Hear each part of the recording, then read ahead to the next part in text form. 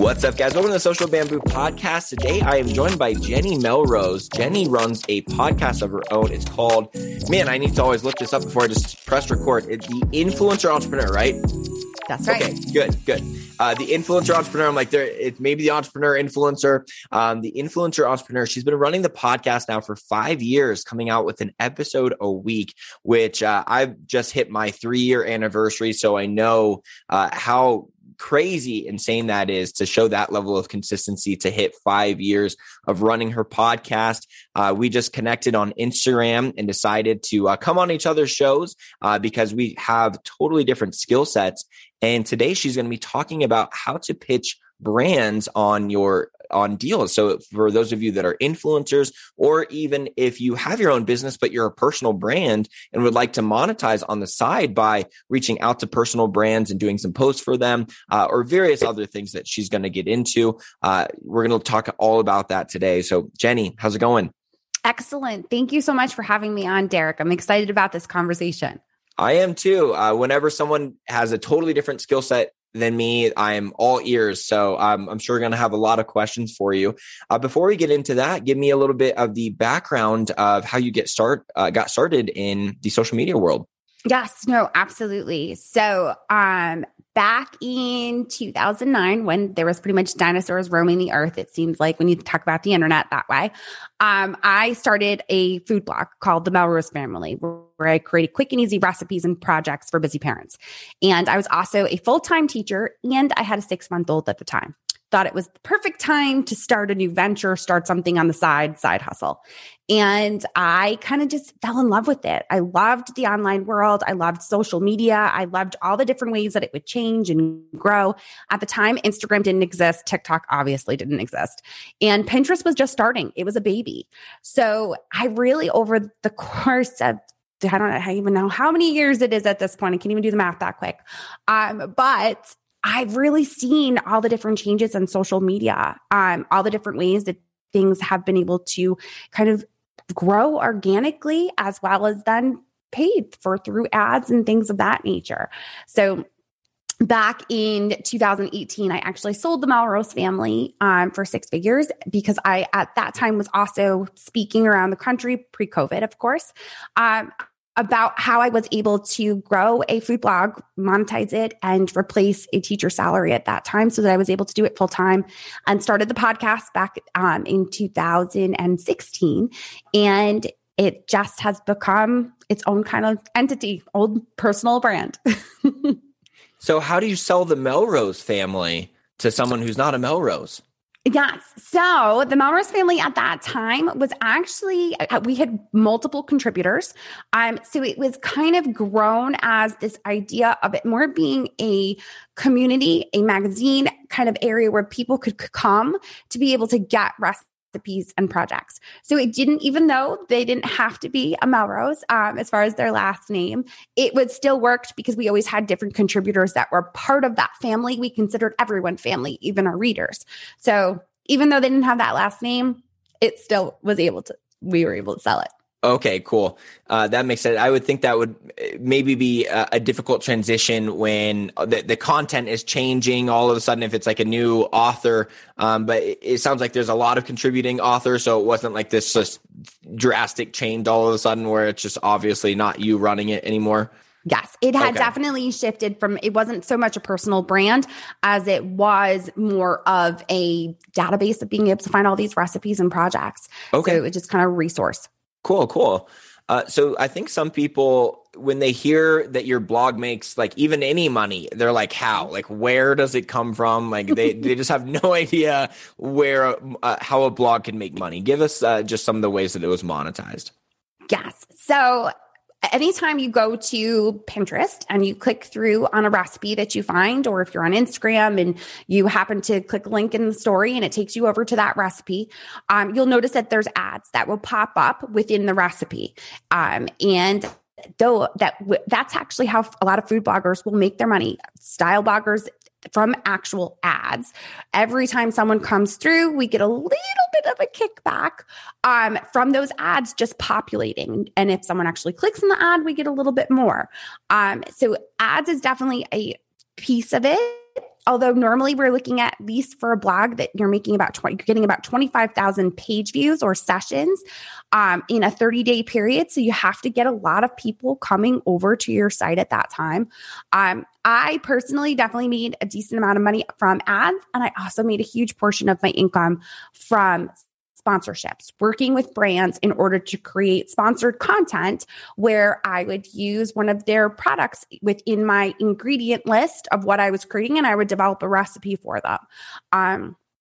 So that was a large part. And then also other bloggers definitely also make it from affiliate income, from recommending and getting a small percentage of the sale that is made from that affiliate product. And then, of course, products and services of their own. And a lot of times that last component, products and services of their own, is a lot of times what they add later, right? Yes. A lot of bloggers, yes, definitely. We come from a different kind of headspace of we're not really sure what our product or service is going to be. We come from wanting to be able to be creative. A lot of them are very creative, really like to put out content, and if they're depending upon what niche they're in, food, house, DIY, they're trying to share and just really show people how to improve their lives in like little ways that can be done at home, simply from making soda bread to redecorating their living room or whatever it might be, depending upon the niche. Yeah, they're more starting it with the passion for the hobby and the project. And sometimes they might not even be thinking that their blog is going to turn into much. And then all of a sudden it does. And then just everything keeps going after that, right? Yes, absolutely. A lot of times what kicks in then is Google ends up picking them up and they start paying more attention to keywords and SEO and making sure that their content is, whenever you go looking for something, that they're the ones answering the questions that you're asking. So a lot of times people will say, oh, I got this great idea from Pinterest. No, you didn't. That idea came from a blogger. The blogger pin happened to be on Pinterest. There's no little Pinterest fairies running around creating all this stuff. It's all bloggers and their content. That was a social media network that a lot of us used in order to get our content out there and let people know different ways they can kind of inspire them. So there's a point at which these bloggers get big enough that brands will start reaching out to them. But in the meantime, a lot of the process is probably going to be more on them to reach out to brands in order to make these deals happen, right? Before they're really getting that exposure, they're needing to go out and find these deals themselves. Yes. Tell us a little bit about that process. Yes. So that can start as people always ask, when can I reach out? Do I have to have a certain amount of followers on Instagram? Do I have to have a certain number of page views on my blog? And it really comes down to, do you know who your audience is? Do you know why they're coming to you and what the problem is that you are solving for them? Because that's what the brand cares about. They care about the people that are coming to you, that are listening to you. If you think about that influencer that maybe you see talking about their new spring idea for wearing the boots or shoes or whatever it might be, you're influenced by them to purchase those. And that's what a brand is looking for, because you are more likely to trust someone even with a smaller influence than you are with a very large following a lot of times. So the Kim Kardashians of the world isn't necessarily who we trust anymore. We trust the person that we see on Instagram in stories, having conversations with us. And a lot of times they would be considered micro influencers. They could have 500 or more followers and be getting paid for those sponsorships, but they're getting paid to do it because that audience is the right fit. And I think that that's where influencers in the past have gotten kind of a bad stigma that came along with, oh, you're selling out when you work with a sponsor. When something says ad or it's sponsored, they don't truly believe in it. And in reality, the way that I teach influencers to go out and reach and try to work with brands is to think about the products and services that they're already using, so that they would naturally be talking about them anyways. And that's where that relationship normally starts. They'll reach out to that brand via email, start a conversation on social media, whatever it might be, and then just show how their audience is the right fit and can pitch them to put together a proposal that is going to be a good fit for both parties. So what would that first message look like if you're saying to reach out about products that you use already? Is it generally reaching out and just, complimenting the product?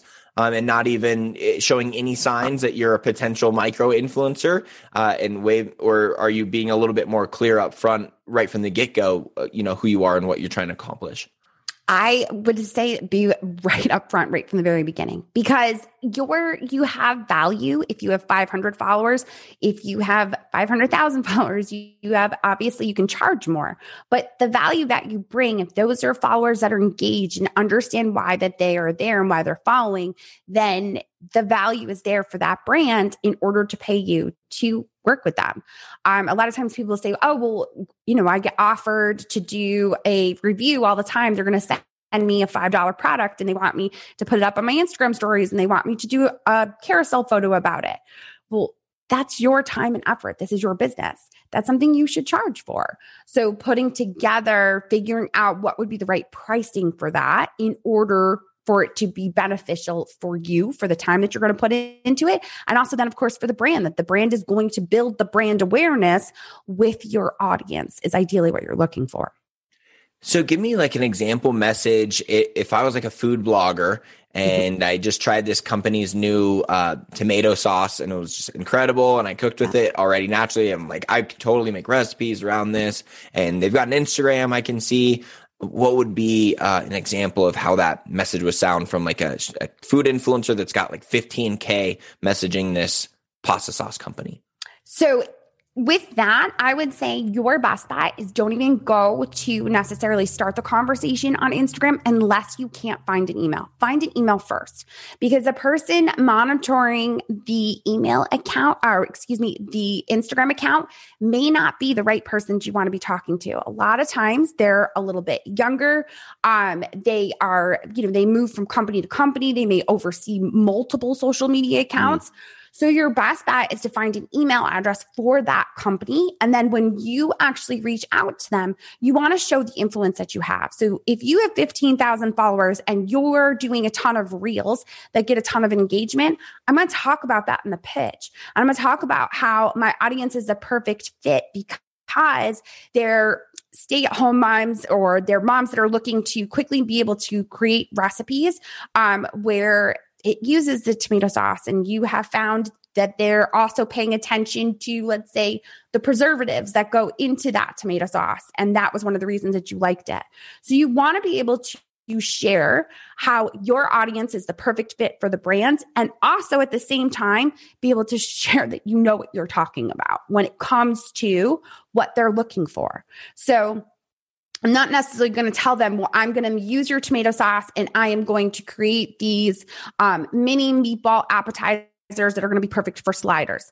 Because when you get that specific, it's too much for them. But if you can say, I'm going to use and be able to show the healthy ingredients that you use without preservatives in it because of your sauce, that's where they want you. So looking at their website, looking at their products, what do they talk about to really share and show that you've done your homework about that product and how it is a good fit for your audience. So that first message, how long would you say that typically is approximately? Email, I always believe, should only be anywhere from, I would say, you're 3 paragraphs at the most. And when you say paragraphs, you're going, I'd say 3 to 5 paragraphs, and you're only doing 1 to 2 sentences in each paragraph. Still have like you would write a normal email to a friend. So it's not, because they're probably first reading it on their phones as well. So making sure that there's space so that it doesn't seem too overwhelming to them. And the most important piece of it is to make sure you have a call to action. So saying to them at the end, I'd love to send you my media kit and a proposal for your review would be the best next step that you can potentially have there.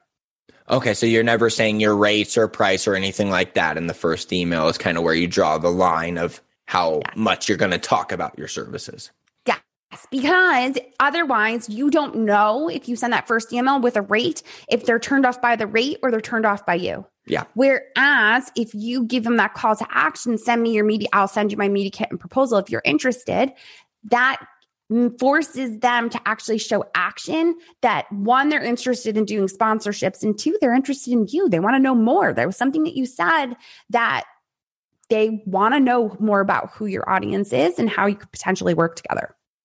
So let's talk about pricing. I think you probably get this question all the time. What do I charge people if I have this many followers? And the answer is it depends, right? Give us that gray space. Yes. So it definitely is gray space. I think we always say it's the wild, wild west of when it comes to numbers, because you can work, one influencer will say I charge this, and another influencer will say I charge that. There's definitely that comes with the experience. I have clients that have been doing this for 10 plus years. They obviously have something under their belt. Their photography is beautiful. They can do a reel, or they're even paying someone to create the reel for them so that it is, done video and done beautifully. So overall, especially when it comes to Instagram, the kind of understood is that for every 10,000 followers, you can charge $100. And that's per post, not necessarily per story, but reels, when it comes to video, you can normally charge a little bit more. I would normally say a reel minimum is $250. Just because it's video, it's more content, and it's going to get seen a lot more, especially if you're looking at your insights. So really taking a look and seeing how you can put together a package, because they're not necessarily looking for you to do a one-off, just post to your feed. If you have multiple social media platforms, that comes into the package price that you would give them. If you have a blog and you're going to create blog content, that comes into that package as well. And I think one of the most important things when it comes to a proposal and giving pricing is you're not breaking down, I charge this, this, and this for an Instagram story, an Instagram reel, an Instagram post. You give them that package price and you tell them what the deliverables will be for that. So you're going to charge $1,500. You're going to do an Instagram reel, a story, a post to your feed, and you're going to do a Facebook post, let's say. If they come back and say, we can't afford $1,500, now you can take out the things that you're like, okay, well, I'm going to take out my reel. And now I'm going to charge you $1,000 for that, or whatever it might be, so that you still have room and the ability to negotiate without them penny pinching you. Because I've sat in rooms where brands have done presentations, again, the pre-COVID, when we used to have conferences, and their brand would say, it's my job to get you for as cheap as possible. No matter what your price is, I'm cutting it in half. So know that, put together that package so that when they come to you and they take that $1,500 and they cut it to $750, now you can take out a larger chunk of what you were going to do.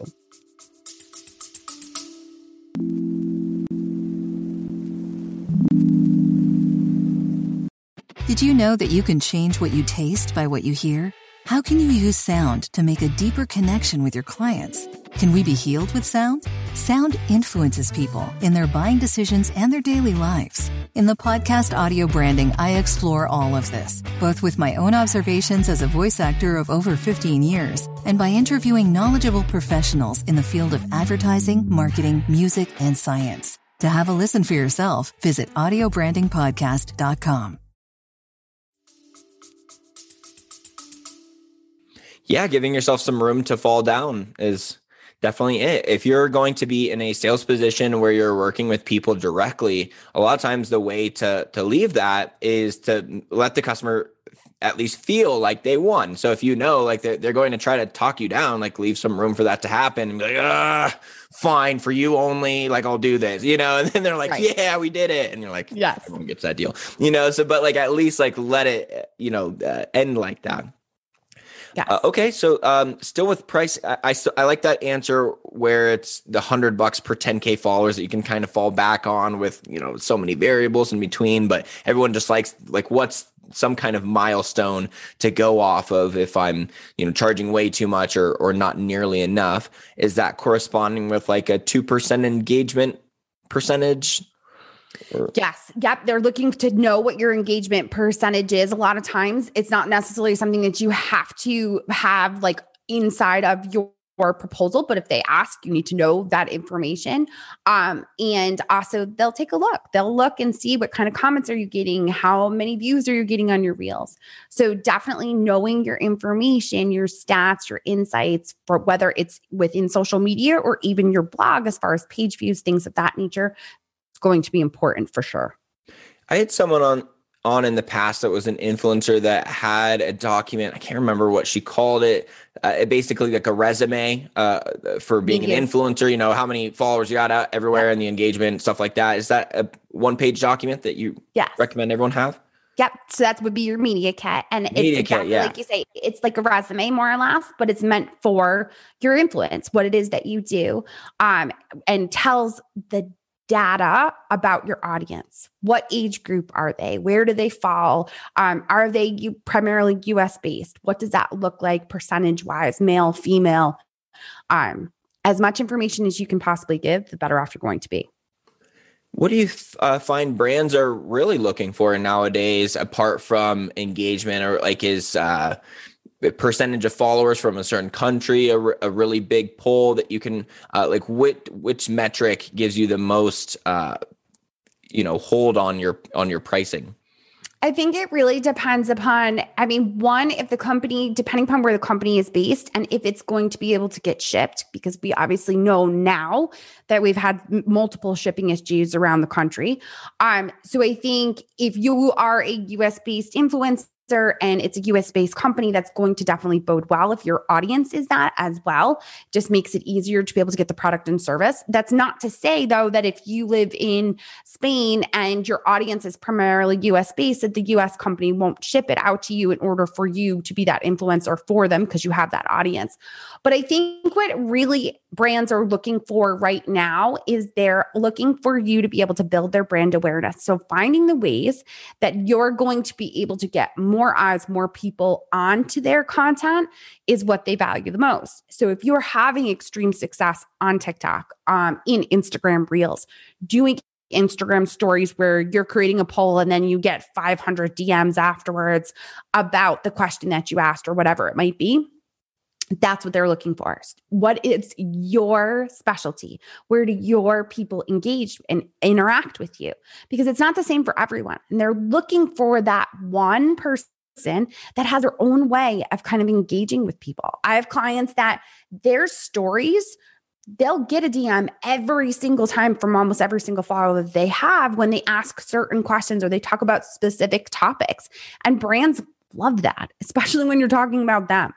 So if that's where you can show what is in your DMs, then that's fine. It's just really finding what makes you different as the influencer for that audience. Would you say TikTok gives influencers a really big edge right now because a lot of brands don't like they're still like refusing to learn it like at all, like, and like even like the young kid at their company is like I don't even know it, so like they're really in need of TikTok content that they don't know how to create?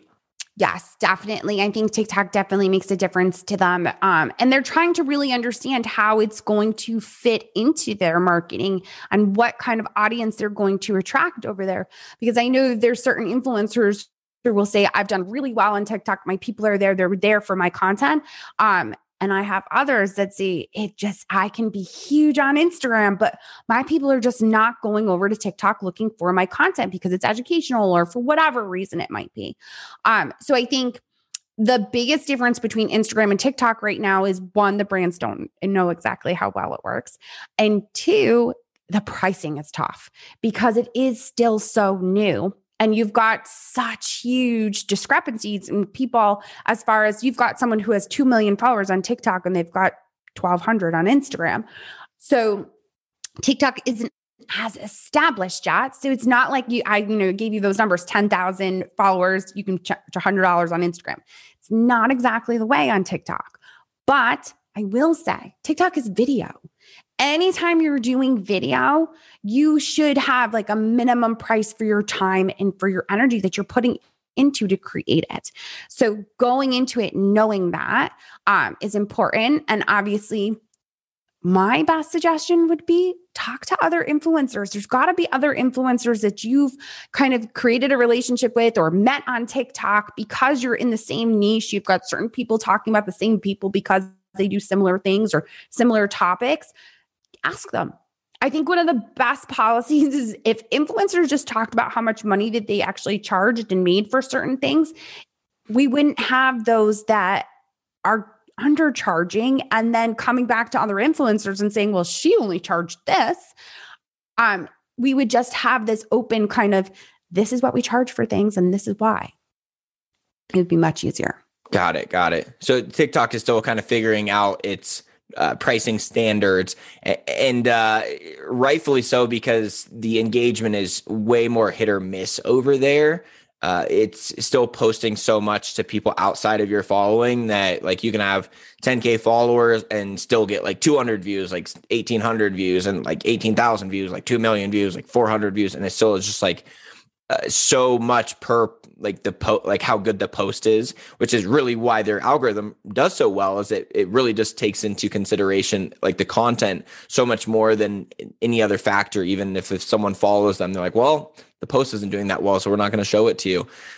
So it's much harder. I think brands could definitely pay a TikTok influencer for a post that totally flops a lot easier on there than on Reels that will kind of just show to their base following regardless.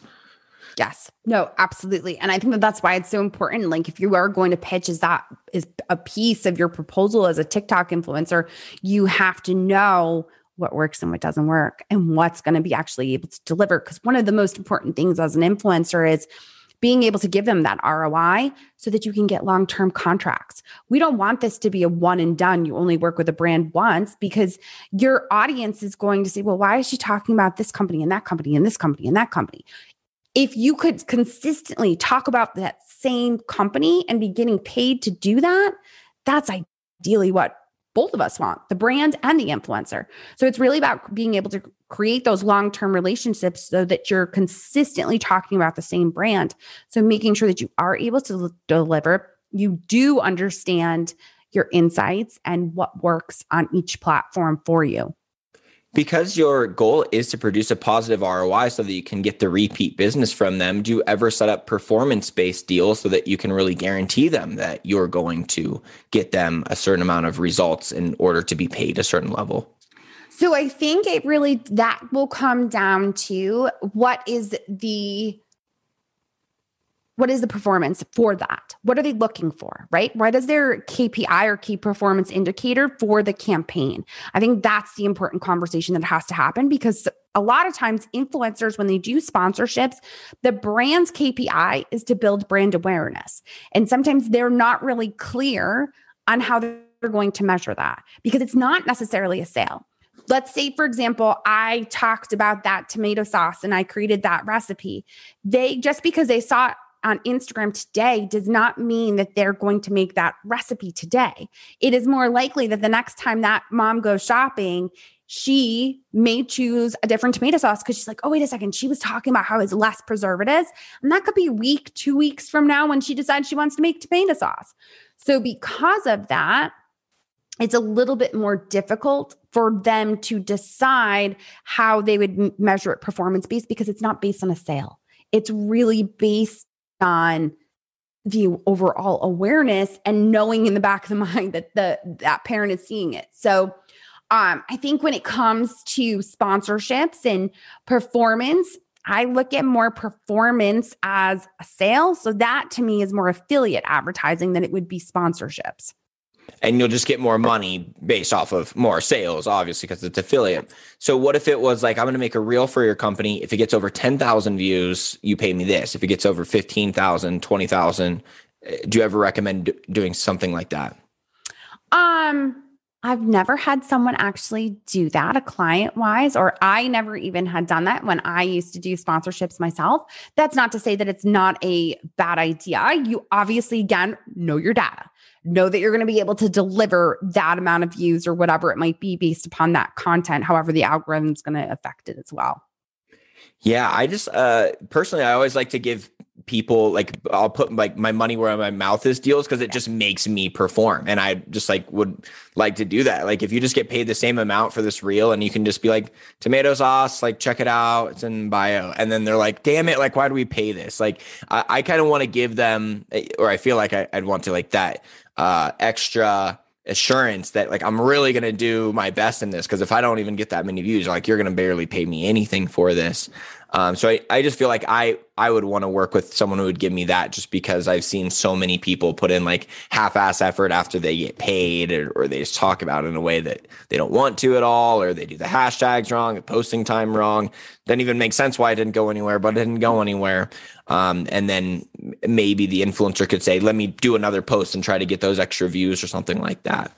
Yes. And I would say that if you are an influencer, the majority, especially if you're trying to make it long-term, they're not doing it. This is what this is. They're not doing just like a product review. It's more, they're going to incorporate it into their normal way of doing things on Instagram. So if you have a food blogger that normally has these beautiful kind of quick hands and pans that works well for Instagram Reels, so they're super quick, have the trending music, and also have those transitions. That's what I would expect to see for that spaghetti sauce. I would expect to see that as well. Yeah. And so should the brand. Yeah. Yeah. When do you, like, from the business side of things, when they're choosing to work with an influencer, what's the minimum amount that someone should pay an influencer, like as far as like how much content they're getting? Because if they pay for like one post, there's not much that they can expect. And, that person posting multiple times to that same audience is a lot of times what's going to be necessary for that tomato sauce to eventually get bought. Do you recommend brands more look for what influencers can we work with for a minimum of 6 months or a year, or a minimum of 5 posts, or where do they draw the line of like the minimum amount that they should work with someone to actually expect results? Yeah, I think that a lot of times a brand will want to get their feet wet with an influencer and see that they can actually deliver first. And as that other side of it, as the influencer, I don't want to simply just do a post to my feed, because I know that that's probably not going to do as well as if I did an actual proposal package where they're doing not only the post, but it's doing the reel, and I'm doing the stories, and I'm doing the follow-up that goes along with it. That's going to do better because my people are hearing about it more than just simply once. So I think it's kind of both sides have to be able to realize that you can't have brands can't have just an influencer do one post to their feed, and an influencer needs to know to then add in a package to be able to say, okay, I'm going to get this in front of them multiple times, maybe different ways to be able to get delivered. So they can see that there is that engagement and that ROI. So if a brand was like, I want to test this influencer out, would you say like, we'll buy 3 posts from them is maybe like the tester number that you'd really say, rather than a single? Yeah. And I wouldn't even necessarily, I wouldn't make them simply just post to the feed. I would say like throw in a reel, have some stories that go along with it, because you want that like almost trifecta of everything coming together and it being able to continue to put it in front of them in different mediums. So we know that reels, you have the ability to get in front of people that don't necessarily follow them. Yeah. Stories, we know we're getting in front of their people. So I think having the different features within Instagram, especially if you're looking at Instagram, is going to be important. Do the sales campaigns work better for stories then, and the brand awareness is better for reels? Because the trust factor is already there with their story people. Yes. And it has changed as of recently, because stories for a bit took some effort if they didn't have 10,000 followers, because they didn't have swipe up. Now, of course, with the link with stories, you have that simple ability. Although I actually am a big proponent of influencers not simply relying on that link that they're able to click in within stories, but to actually engage with them using a poll and telling them, to have that conversation so they can then actually get that link into DMs and get popped to the front of the actual story bubbles, so that they're continually in front of them, rather than just a link click where they could be swiping and then off of it and forget about it and get distracted, whatever else it might be. But yes, I think that you definitely have more of an engaged audience there, because they are your people that are watching your stories. The story engagement algorithm changed, I think about a year and a half ago, where it I was talking about with TikTok before, where it's more that piece of content that day matters more for its ranking than how much you engage with that person in the past or whatever. So like if you DM them, if you like all their posts, they're going to be higher on the feed naturally. But sometimes even like that number one person that you engage with all the time will be story number 20 if Instagram deems their story boring that day based off of a lot of people have been exiting off of it, it will still bury it. So people will get more varying story impressions nowadays. Like before, it was like almost always within like a 10 to 20% fluctuation window. And now it will be like I'll get like 60 and like 900, like it will range between that. Like, and it's funny if I go on video and talk, like it just gets no views. And I think a lot of people do this because it makes sense. It's like a good time, but like no one really wants to sit there and watch. Like they just want like quick consumption. So like if you're going to do like 8 slides of like talking about something with like lots of ums and like thinking of your examples on the spot, it doesn't really work well. But when I do like just text, black screen, white text, and I just give tips, it gets so many views. Because people are like, yeah, I'll read this. It doesn't like take me that much energy to like sit here and watch you and such. But for that reason, the stories can be probably very, when it's promotional, especially like that story is going to barely get anything. So the people giving the content to these influencers really kind of need to know that and say like, post this as your first story so you can get a lot of views. And like whatever day they post that story, depending on what else they have on their story, could make a massive difference to the amount of views they get. Yes. And I think it's also important that the influencer knows that, right? A lot of times the influencers are getting pressured by brands to do just a picture within their feed of that product. Well, the influencer knows that's not going to do well. Yeah. And they have to be able to articulate that to the brand and say, listen, my audience doesn't want that. If you want engagement, let me do stories, reels, and this, make it a recipe so that, and then I can talk about the fact that your product is in it and then it's sponsored and all the things that you want me to get in there. But I can't have my beautiful shot be of your tomato sauce. That's not going to work. And I think that that's important, that the influencer, the majority of the time, knows a lot more than the actual brand, especially if they're larger brands like we're talking about. They don't want to go on to TikTok. Well, the influencers, the ones, figuring it out and seeing what works best for their audience. And I totally agree with you as far as talking to the camera. The best ones are like when you can give them just one sentence on a slide and continue to build slide by slide on the topic that you're talking about, but allowing them to read it, not necessarily listening to it.